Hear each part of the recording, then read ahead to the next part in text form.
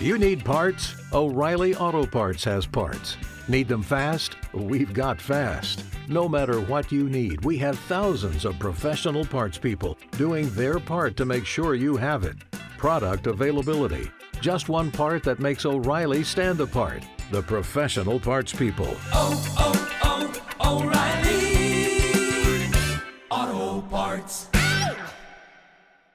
8:41 on this 25th of May, Tuesday morning, and George Floyd's family is set to mark the one-year anniversary of his death. They'll be at the White House today. WOKV's Blair Miller live in Washington, and lawmakers actually missed the chance to pass legislation named in Floyd's honor on this one-year anniversary of his death. How is the president likely to address that then? Well, it's interesting. We'll have to kind of watch that, Rich. And as we've talked about this before, the president had hoped to sign a police reform bill into law with George Floyd's family on hand, but lawmakers haven't come to a deal, though talks are still happening.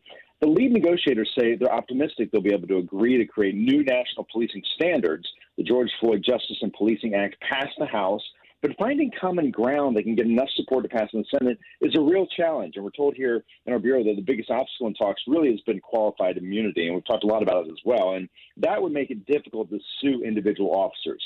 Democrats say it's about holding bad cops accountable, but Republicans worry it opens up departments to a rash of lawsuits.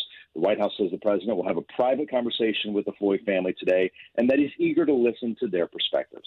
Rich. Blair, it's going to be interesting because defining police reform certainly looks differently depending on who you are. And in the case of George Floyd's family, it probably looks quite different than maybe you or I or the lawmakers.